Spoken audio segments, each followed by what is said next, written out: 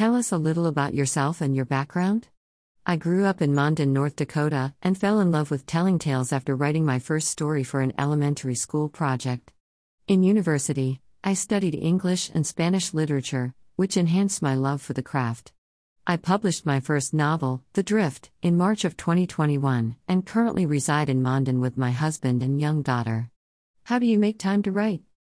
Writing comes in stolen moments, usually in the quiet of night when my family is sleeping. Do you believe in writer's block? Yes. Tell us a bit about the genre you write and why you love it. Science fiction and fantasy, SFF, are my go-to genres with healthy doses of romance included. My father inspired my love for SFF, passing on his passion for the vast possibilities and ingenuity they allow. I incorporate romance because, growing up, these genres didn't often show the female characters as equal partners, and I crave that kind of relationship. How are you publishing your recent book and why?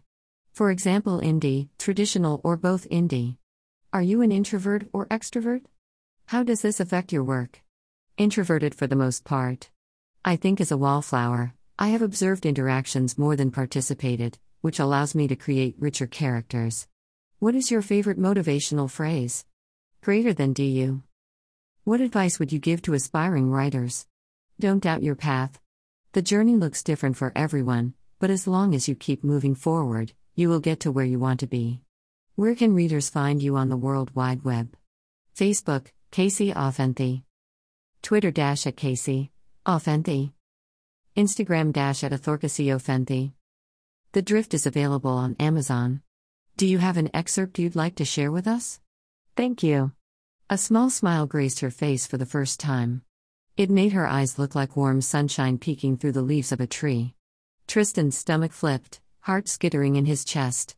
He'd never seen anything so beautiful before. The truth of the girl was peeking out from her eyes, and seeing it, something deep in his core pulsed in recognition and longing. He could have happily passed eternity staring into those eyes, trying to decipher their mysteries.